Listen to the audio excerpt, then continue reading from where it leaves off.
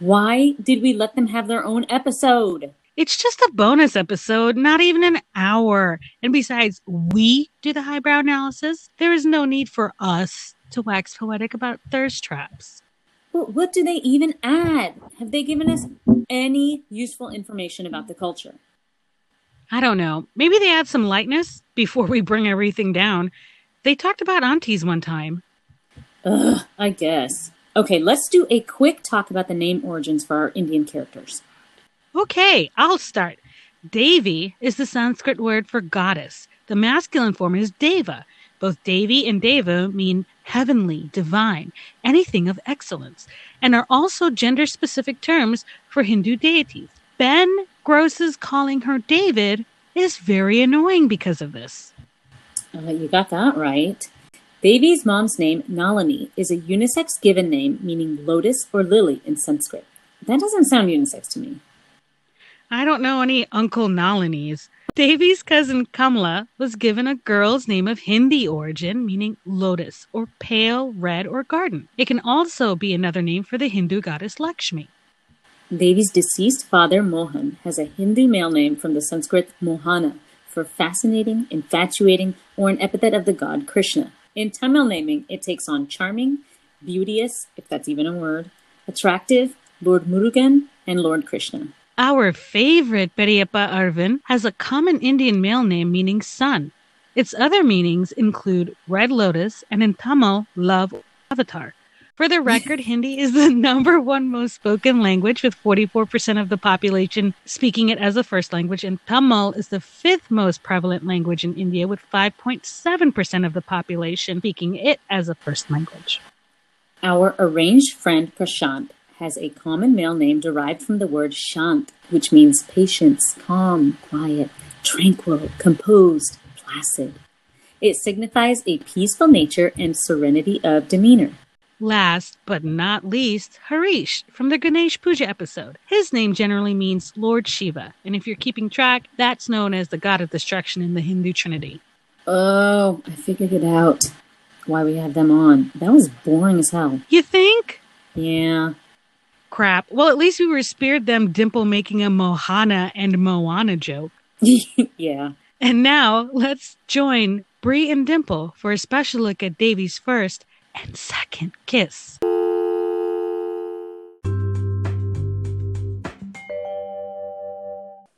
Welcome to Late Bloomers, the web series, the podcast. I'm Bree, and she's Dimple, and today we're going to talk about the kisses in Netflix's Never Have I Ever. They brought out the big guns to talk about an important topic. Devi's first and second kiss. Dun dun dun. Now, I have a little game for us to play. It's called Mount, Marry, or Maim. Wait, isn't it Fuck, Marry, Kill? Yeah, it's like that, but I changed it due to karma. Oh, okay. Well, who are our choices? Steve, Prashant, and Paxton. I just want to say thank you, Mindy, for making 75% of the love interests on this show of Asian descent. Yeah, Insecure isn't the only show with Asian bays. Well, I think I would like to mount Steve because we know he's dexterous. He was climbing the trees and the roof, and he also knows the roof, quote, by touch, unquote. So I think Steve is worthy of mounting. I would marry Prashant because he seems intuitive and very open-minded. So maybe, toys, swings, things. And Maim is definitely Paxton, but maim him in a sex accident. I'm bending the rules, I see a little bit. I decided that Paxton was going to be my mount because Baby was right. He is hot and he has a G. That's 10 more hot points. I also chose to marry Prashant because he's hot and he seems like he has his shit together. He probably has a checking account and he knows the balance in it most of the time. And finally, my main is Steve because he just seems like a man-child with attachment issues. Nah, I'm good. I think that's what makes him a great mount, but we're not here to talk about Steve or Prashant. Paxton, yes. Now, before we get going into this episode, we should talk about how these characters are described. And we are going to source this description from BuzzFeed. They had a quiz for you to determine which never have I ever character you are. And these are the descriptions that come with the result for if you got Davy. You're smart, sassy, and the glue of your friend group. You have a dynamic personality and love getting to know people. You want to be the best at everything and sometimes bite off more than you can chew. You also keep your emotions bottled up and can be quick to anger if things don't go your way. But at the end of the day, you have the best intentions. Now, if you took this quiz and you got Paxton, here's what it says about you. You are a fun, popular person who's always down for a good time. People are attracted to your energy and big personality. Sometimes your laid-back attitude makes it hard for people to take you seriously, but you shouldn't be underestimated. You're protective of those you care about, and you have a huge heart. Aww. And Ben means you are extremely competitive and love being right, even when you're wrong. Sometimes you care a little too much about what other people think of you, and you have a very curated image of yourself. But when it counts, you're a great friend who looks out for those you care about. So that should tell you a little bit about the personalities that we'll be dealing with in this episode. Now, before we get into these juicy kisses, what do we know about these boys and how did we get here? Let's recap for you. And I call Paxton, so you can do Ben. Gee, thanks. So what do we know about Paxton? Paxton has been Davy's crush since at least 8th grade. She did say she has known all of his classes for at least 2 years, and now she's in the 10th grade, so deductive reasoning. He is popular, not just in high school, but all over Southern California. He's a swimmer, and he identifies as such on his Instagram handle. He's kind of dumb and a little bit tuned out. He failed out of AP history, and he's repeating it. Paxton elicits moony eyes and open-mouthed stares from many people, including Davy, of course. He speaks Japanese, whose panties don't get wet over that. And he has a Korean fan Tumblr. This is one of 3 fan Tumblrs that are created just for Paxton Hall Yoshida. You know who doesn't have any fan Tumblrs, Brie? Ben. You know why? Ben's a square. Let's get to know Ben, I guess. Ben has been Davy's rival since the 4th grade, longer than she's liked Paxton, thank you very much. He is popular among teachers. Otherwise, he's kind of a loner. He is smart, but he's also very narc-like. He and Davy have a very waspish back and forth together, kind of like those old rom-coms. But, like, who wants to see that now? He has a very annoying haircut, and his clothes are always matchy-matchy. Ugh. He speaks Mandarin, and he only learned Mandarin so he can upset Davy. He has a girlfriend, surprise, surprise. Even though he has a girlfriend, he tried to kiss her at a party. That's what we know about Ben. But, okay, let's talk about how they interact with Davy. Why don't we start with Mr. Perfect Paxton, Brie?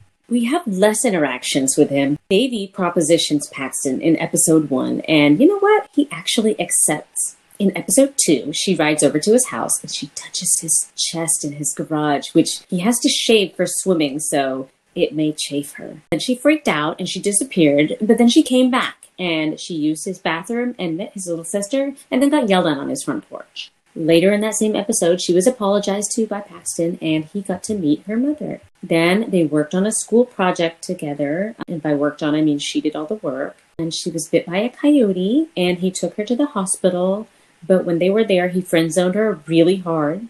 But it turned out that he liked her thirst trap video, and he followed her on Instagram. The next day, he puts his arm around her during their history class bunker presentation, and then later he invites her to sit at the pool table at lunch. He did tell her that she looked cool in her half sari in the Ganesh Puja episode, but he later catches her in a lie and kind of drops her for a bit, but then asks her for a favor involving a photo shoot for his sister via emotional blackmail. What about the interactions with Ben? Ugh, there are plentiful, unfortunately.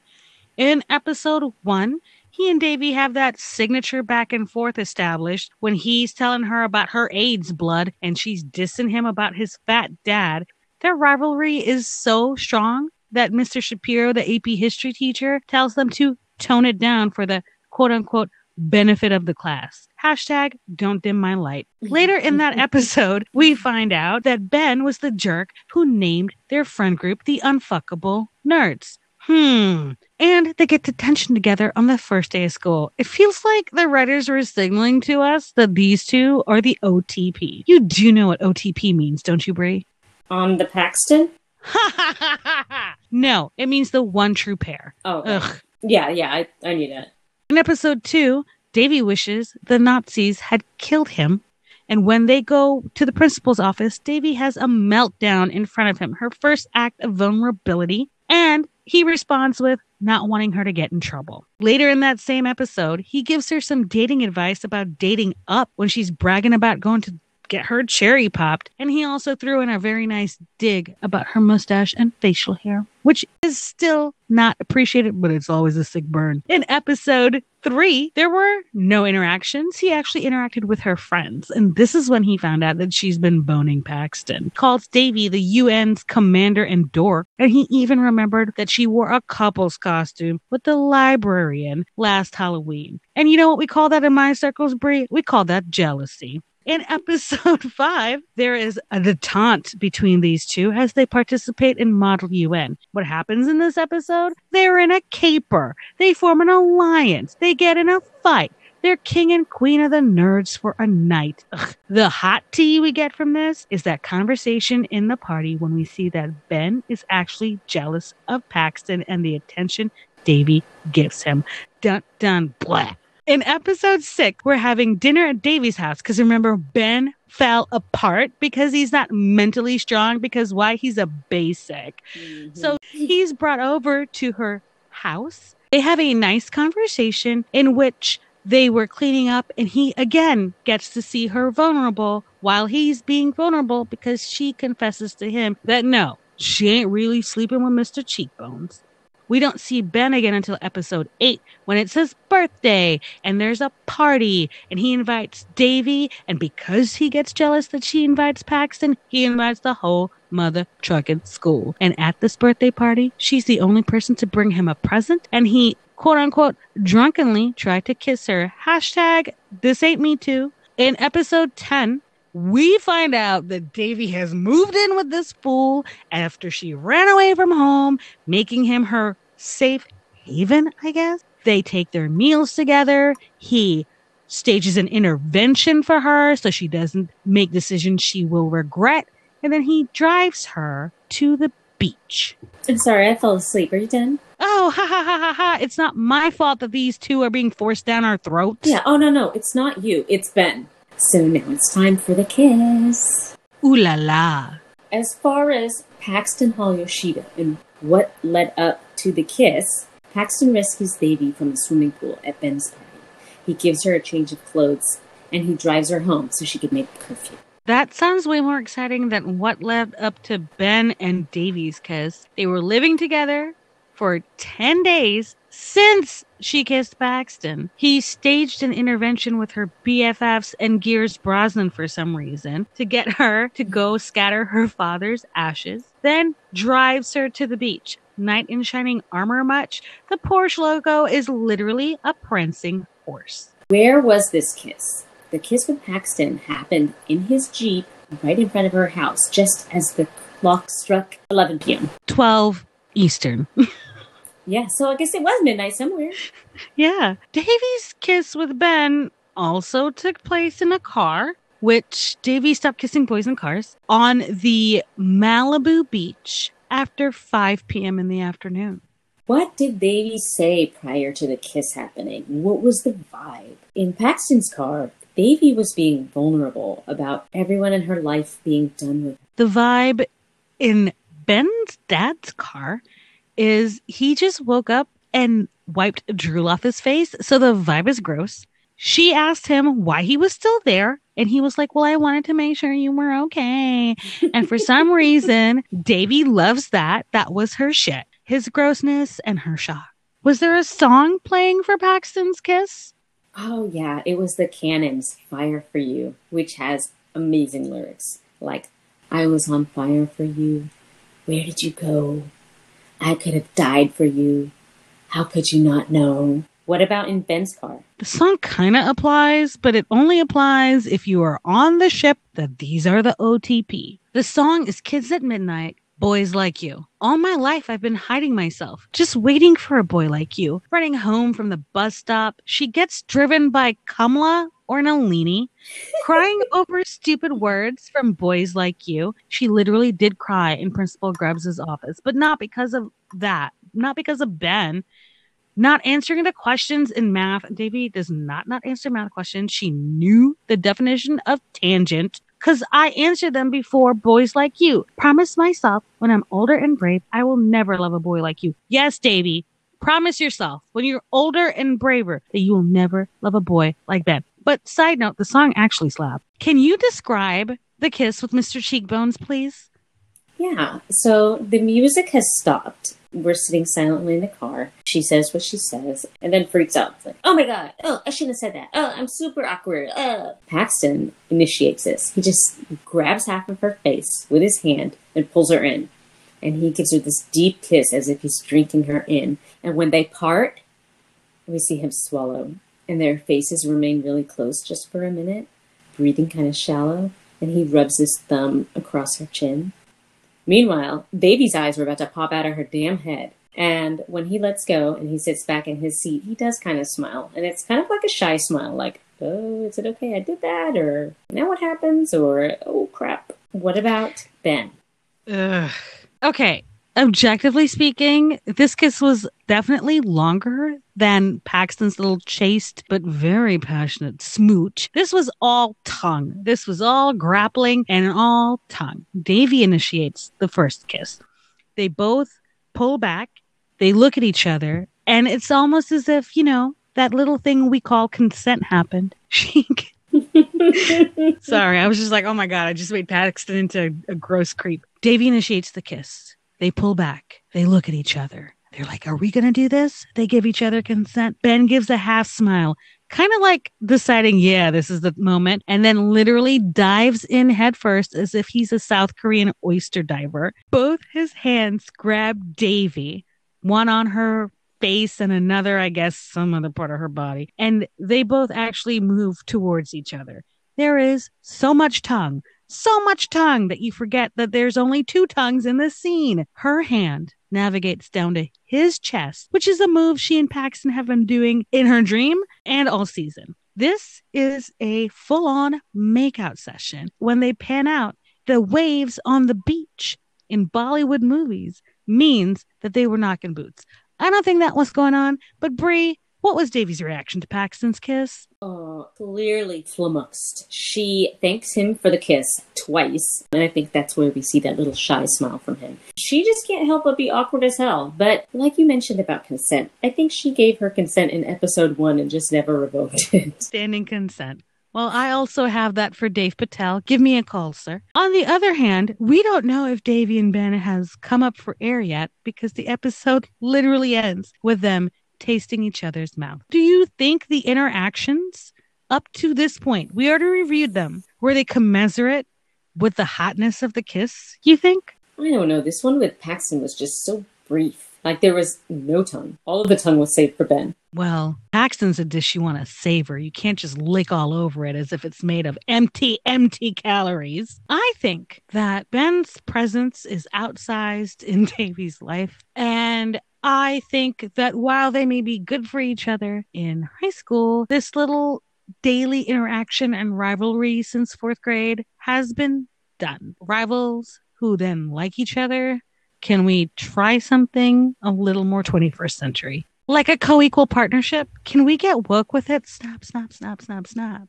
Okay, Brie, let's talk about the positives and problematics of these kisses, and then let's rate them on a thirst scale of 1 to 5. 1 being you're kissing a relative at a family function, Ew. and 5 being you are going to have this person's children. All right. So with Paxton, I thought the positive was that it finally quenched that thirst for us and that Davy has been waiting for this since episode 1. And this is episode 8. And we finally arrived here. I would like to build on that and say that I liked it because Paxton initiated it. Davy has been hoping and wishing, and we saw in her dream in episode 2 that she wanted him to come into her room and take her, so to speak. And this was kind of that, but like in the microcosmist of microcosms. What was problematic? That it kind of, to me, felt like he swooped in when he saw that her self-esteem was low and needed a boost, and that he thought his lips would be the thing to provide that for her. Ooh, I love the shade there, Brie. I think the moment in which this happens, she's feeling both horny and hurt and abandoned. And it kind of is like Captain Savaho, which many people may know as the damsel in distress. And he kisses her when she's not at her most vulnerable, but at her most pathetic. Yeah. But as far as the thirst scale rating, I'm going to give this kiss a 4. The reason it has any amount of points taken off is because this was a chaste little kiss of lips only. I would have died for some tongue. I give this one a 4.5 because even though the kiss was chaste, Brie, you got to pay attention to the after effects. He swallowed and breathed her in while looking at her face. And it was a shallow breath. That was the kiss of a grown-ass man. That was a reaction of a grown-ass man. I was really into it. Okay, moving on to children. What did you think were the positives of the kiss with Ben?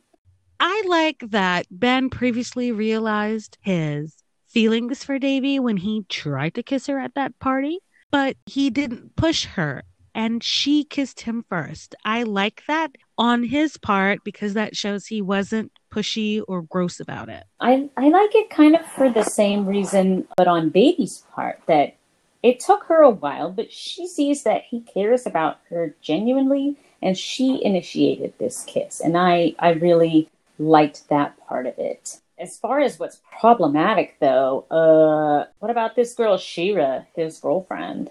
There's this magnificent golden sunset happening in the background. And you know what? If this was a Bollywood movies, they're having a baby. The waves were lapping the shore. Like the trust bird was flapping. Exactly. I also found the lack of consideration for Shira's existence very problematic, but also she literally kissed the knight in shining armor. Brie, I'm sure you're aware that the logo of the Porsche is a prancing horse. So he's a knight, that's his steed, and oh my god. So as far as the thirst scale, this is going to be lower for me. This one comes out as a 3. Like, this is cute to me. I just don't find it that hot. It's like that part, in a rom-com where it finally happens and you're like, oh, but that's it. This was a 3 because I honestly am not excited about this pairing. All right, get out your Rider-Waite deck. It's time to make our predictions for the future. Ooh. What will be the fate of Davy and Paxton in the future? I think that she's going to end up with Paxton. And I think that because A, she is shallow, and B, Ben is with Shira. But I also think that Davy and Ben will still be into each other, and they may even cheat on their significant others with each other. And I thought this all out. See, Paxton is going to be especially devastated because he will have become vulnerable with Davy, and she will have whipped him into shape where he can go to actual college and not fail out there. But Shira's not going to miss a beat. She never has. That's very likely. Am I the only one who's thinking that this pairing is going to be difficult? Paxton is like Jess from Gilmore Girls, totally rough around the edges. And Davy is like Rory, the perfectionist goody two-shoes. Davy is going to act as Paxton's mirror, just like Rory acted as Jess's mirror on his journey of self-discovery. And he's going to come out of this a better version than himself. I agree with you there, Brie. And I think that she will actually be his first love, which means she's going to hurt him badly. So, in a way, they're both going to be saving each other. But you know why this is never going to work? This is never going to work because Nalini does not like him. Oh, yeah. Okay, as far as Davy and Ben, I know I discussed them at length already, but Davy and Ben are going to have to wait a little bit. Paxton will leave on his swimming scholarship, and then Davy and Ben can be together senior year. And then we know they're both going to go to Ivy League schools. In the end, Mindy is not going to miss an opportunity to pair an Indian girl with a nerdy Jewish guy.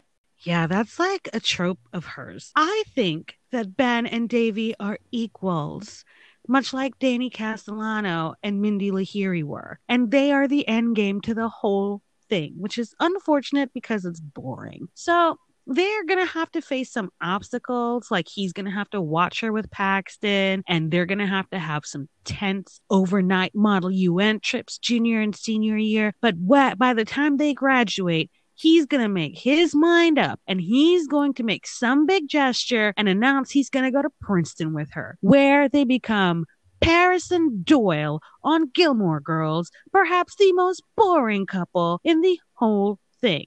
Please note, though, that this one may work because Nalini likes him enough to bring him home to dinner, and we know how she feels about narcs. Well, thank you for joining us. We'll see you next time for a final look at season 1 and the themes and calling cards of Mindy Kaling. Late Bloomers, the web series, the podcast, was produced and edited by Rashi Raj and Pooja Maharaj. Until next time. Register to vote. Bye. Bye.